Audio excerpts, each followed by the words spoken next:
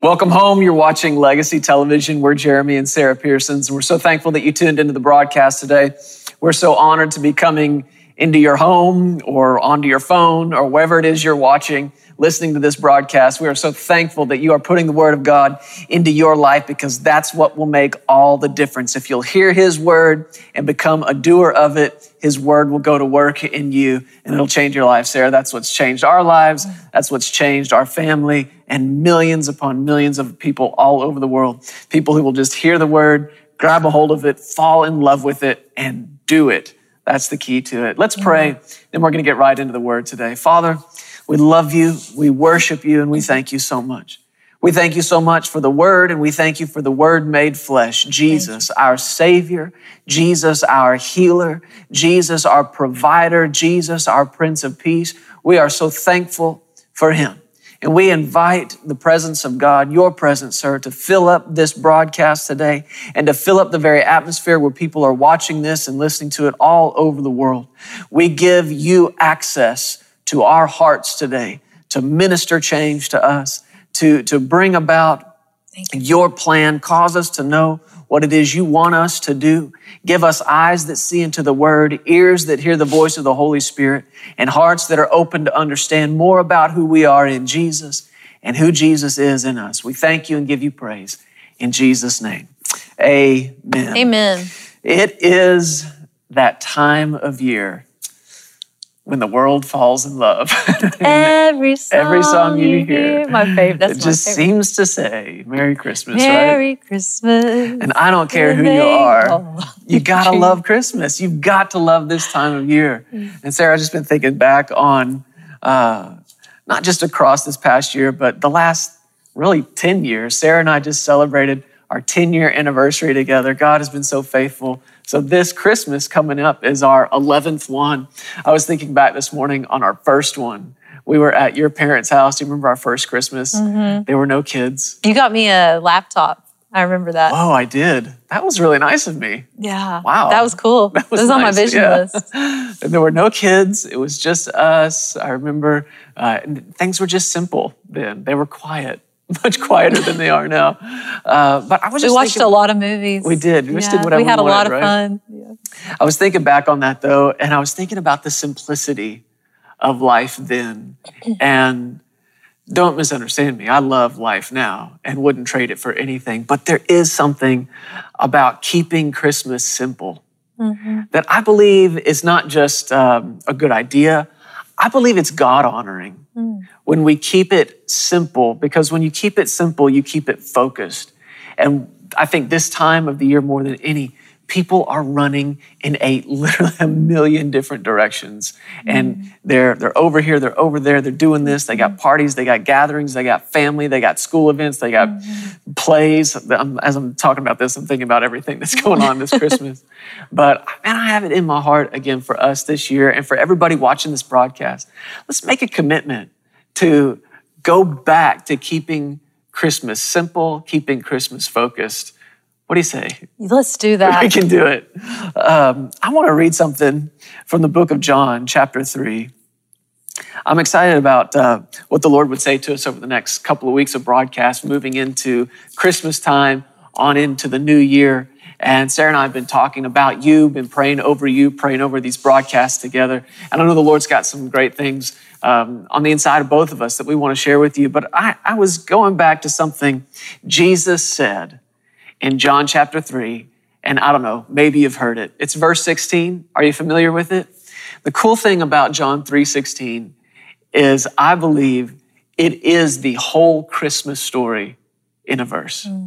This is the Christmas story right here. Now, it leaves out a lot of the other details that we've come to know and love, but the heart of the Christmas story can be found in one verse. It's John chapter 3, verse 16, where Jesus said, "For God so loved the world that He did something about it." What did He do? He gave His only begotten Son, that whoever believes in Him should not perish, but have everlasting life. Sweetheart, that is the Christmas story. That's what God has done for us. He loved us. And not only did He love us, He so loved us We go through these words in this verse, it's so easy to read over them and kind of skip past them because you become so familiar with them. But the one little word, actually the smallest word in that verse that has become so important to me is that word so.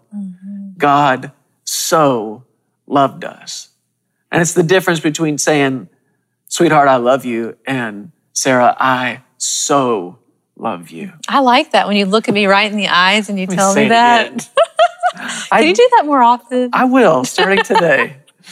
So love you. And there's a difference, right? There's a difference between just saying it and then saying it in a way, you put this little word so in it.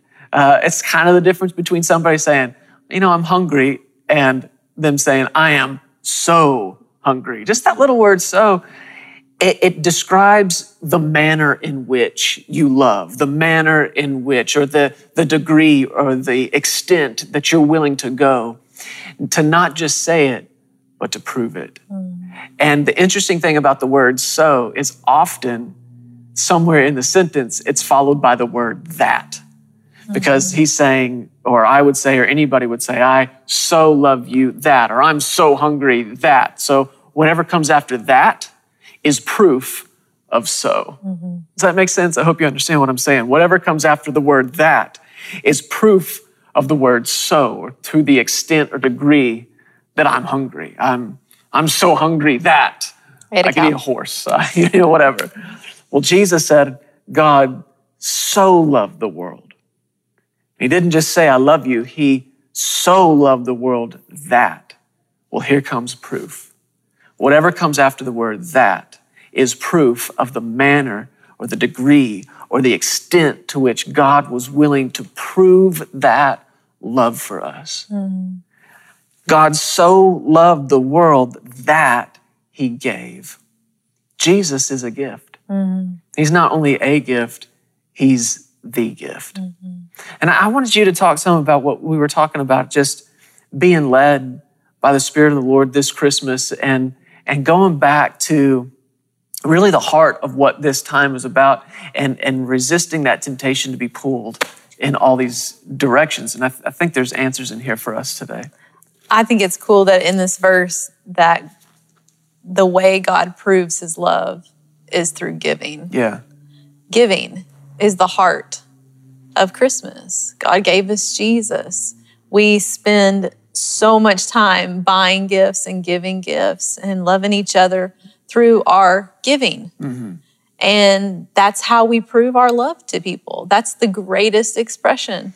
Giving is the greatest expression of love.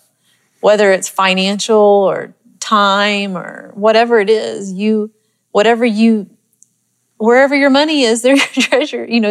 Your heart is to give and to bless. And I know last year the Lord started challenging me to be more aware of his leading when it came to what I gave for Christmas gifts, and not just to get stressed out that I need to buy for the Harts and all the Pearsons and all the Copelands. The purpose of giving is to show love. And to give a gift it's not okay to just go out and buy something because I need to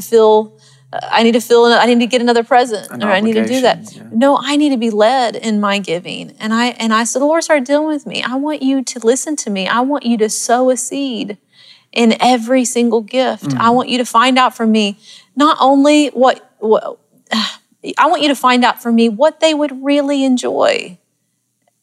And God knows that more than we do. Yeah. So I know so many times I'd go to buy gifts and I would just stop and say, and I'd feel like the Holy Spirit would check me and be like, that they're not going to enjoy that, or that's not the right gift for them. So I'd wait. And sometimes it wasn't convenient for me because I could have just bought a gift and marked it off the list. Scratch it off, right. So I think the key is just being led by the Spirit and finding out what really is what is a gift. I think we can get so in the habit of just marking things off the list in this season. You've got so many people that you want to give to, but it still has to come from the heart. Sure. And every gift should come from the heart. Yeah. So I think my desire is to find out from the Lord what is going to bless other people, not just, Just more of a spirit of giving, finding out some purpose in it. The spirit of the giver, finding out the whole heart behind it, and not just doing it because I need to do it or we do it because it's a tradition. And I think traditions can keep us from enjoying just the spirit of giving and the spirit. Find out if maybe it's one present instead of 10. It's we experienced what's special. That last year with the kids. We've made the decision, Sarah and I were like, we're just going to keep it simple, right? We'll get the kids a few things. And we did what a lot of parents do. We just went bonkers. We just went absolutely bonkers on the kids. And every time we saw something we thought they'd like, we grabbed it and we were telling each other, man, they're going to like this, they're going to like that. And then Christmas morning, they were neck deep in presents. And that's great, except we saw something in their eyes. They would open something and be like, okay, great, next, great, next. And it really bothered me as a dad. I know it bothered you too. We thought, man, we got to change this. Well, because I didn't even hear like a thank you. I know. My kids are so thankful now. We teach them that Thanksgiving is the language of faith, and to say thank you when God gives them a gift or when people give them a gift. But at that point, it was like, we weren't even hearing a thank you. We were just ripping one present open after the other. And after that Christmas, we sat, looked at each other and said, we're never going to do this again like this. Yeah. Not ever. And that's the thing is we want to teach our kids what it means to give and to bless. So this year we've talked about taking them to just do something fun. Get their toys together and sew their toys or find out a family that they want to sew to and do that as a family. Yeah. The interesting thing about that is, God could have done that. He could have said, I love you so much, I'm just going to give you all these things, all these different things. And in a way he did, but in a way he didn't. He gave us the best. He gave us what Jesus said was his only begotten son. You realize that Jesus was the only thing God had just one of. And that's what makes Jesus so precious. That's what makes him so valuable. That's what makes him so costly, is the preciousness of him, things that are more rare, things that are difficult to come by. That's what puts all this value in them, right? Supposedly, guys, and some people may have heard me give this example before, but supposedly, gentlemen, the reason we spend so much on these rings here with these diamonds in them is because these diamonds are just so rare, right? And that's why they're so expensive, is because they're so rare. Meanwhile, every other person walking around has one on their hand, just so rare. But even that is funny, to bring that up, because I'm thinking back over 10 years ago now, before we were married, and we had met and we had fallen in love, and I knew that you and I were going to be married, but I wasn't just content to tell you all the time, I love you. I love you. I love you. I now remember the first few times we said that to each other, and it was amazing. I mean, just the comfort in that. I mean, it felt like home to say it. It felt like home to hear it. But I dare say that if the last 10 years had gone by and all I ever did was tell you that I loved you, but I never had a that, or in other words, I never proved it, or I never did anything about that love, as good as it was to hear it then, you could get to a point where you don't want to hear it anymore. It's like, okay, if you really love me, let's do something about it. Well, when we fell in love and I so loved you, I so loved this girl, that I went out and I bought that ring. And it took, if I remember right, everything I had to get that ring. And I was so glad to do it. I was so willing and ready to do it because I wanted to find some way to express to you what you were worth, what you meant to me. And so I put everything I had in this one little thing. And what a picture that is, I guess I could have bought you, 100 little things, but. Well, it's kind of like whenever we talk to young people and a girl that's talking about how this guy says he's in love with her and he wants to marry her and he's talking the big talk. And I'm like, put a ring on it, right. Put a ring on it. Prove it. Yeah. And some people think, well, God needs to prove this to me, how much he loves me. He needs to do this for me and then I'll believe in him. Right. Or he needs to do this and I'll trust him for this. He's proven it. He's done it. And he's done it. And he already gave the greatest gift. Yeah. in Jesus, and everything we need is in him. That's right. So when he gave us Jesus, he gave us literally the only thing he had just one of, which makes Jesus so valuable. It's a treasure. Which makes, that's the perfect word for it. He's a treasure. But the great thing about, that doesn't even do it. The awesome thing, the marvelous thing, the too good to comprehend thing is that when he gave us Jesus, he literally was saying to us, this is what you're worth to me.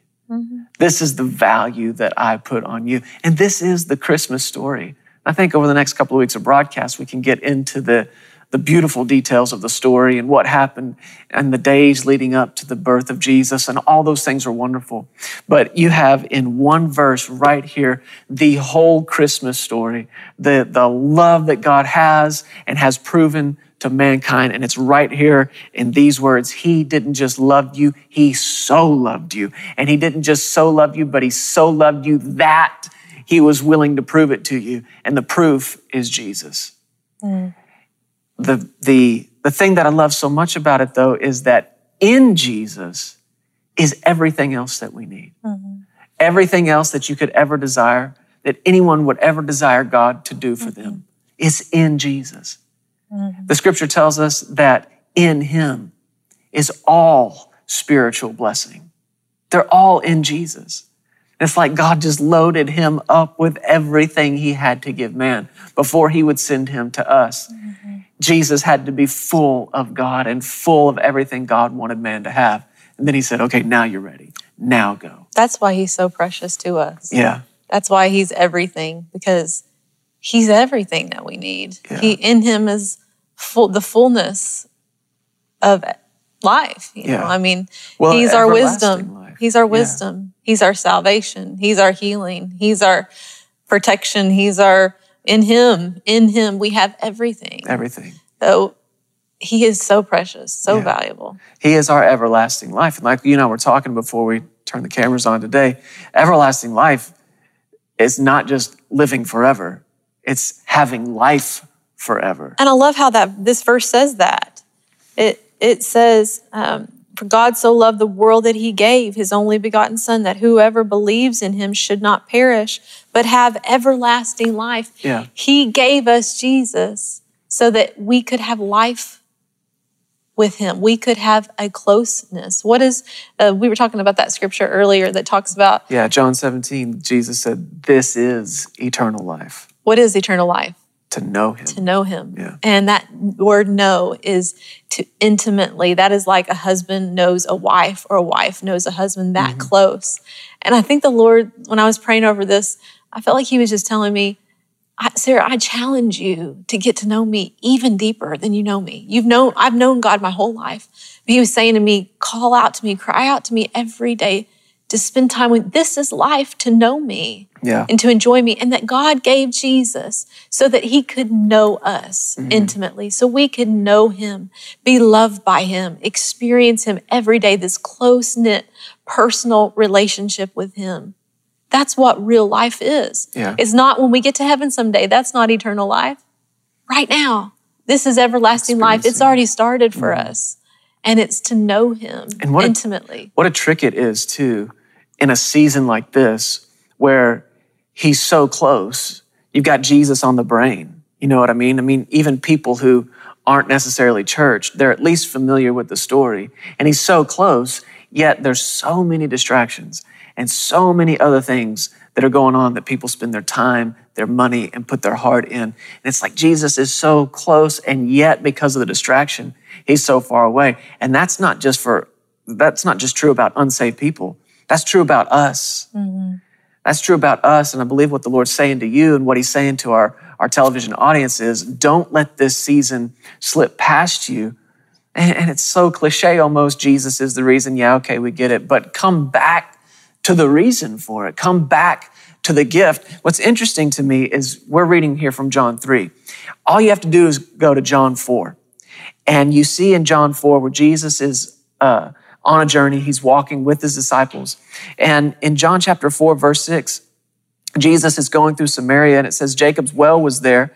And Jesus, therefore being wearied from his journey, sat thus by the well. And I know it's a small point, but just looking at this again last night, that so ministered to me. I know it doesn't sound like the Christmas story, but it really is. When you think about even Jesus got tired, even Jesus got weary in his flesh. Why would that be significant? Because that's proof that God laid aside his glory and put on flesh just like us. And he sat there by the well. And I got to thinking about that, thinking about where we've been this whole year, the journey we've been on. I mean, we've traveled more this year, I think, than we have in the last couple of years. Just at the end of October on this trip to South Africa that I went on, I got to thinking about it after I came home. It was a total of something like 6 airplanes and 60 hours of travel. And came home from that, home a few days, got right back in another airplane, went and preached somewhere else, home a few days, headed out again. And when it says Jesus was wearied from the journey, I'm sitting there looking at this last night going, yeah, me too, Jesus. I know exactly what you're going through. But you know, the answer was that he sat down by the well. And there's a conversation that takes place, and maybe as the Lord leads us, we can look at it. But there's a woman that comes to the well, and Jesus asks her to give him a drink.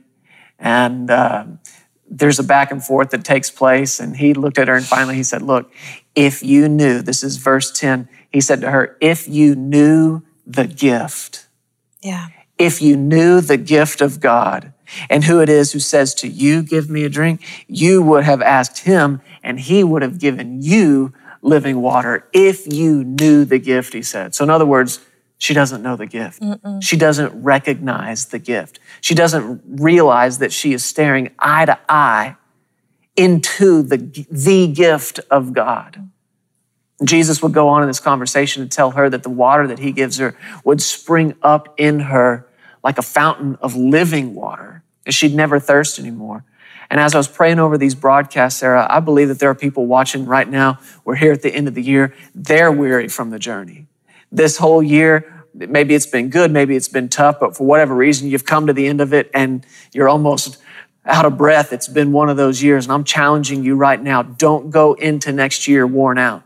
Do what it takes in the closing days, the closing weeks of this year to sit by the well with Jesus and let what he has to give you become in you living water that sustains you, and you thrive on it, you feed on it, and it propels you into next year and into the things God has called you to. But it starts with recognizing the gift. Enjoy the gift. That's the word for us. Let's enjoy the gift. That is. The gift. I believe that's what the Lord's saying to me about my 2018. This is going to be my year of greater joy. Wow, that's awesome. Greater joy. We're out of time right now, but I don't want you to go away. We're going to be back in just a moment, but I'm challenging you. Open your eyes. Recognize the gift.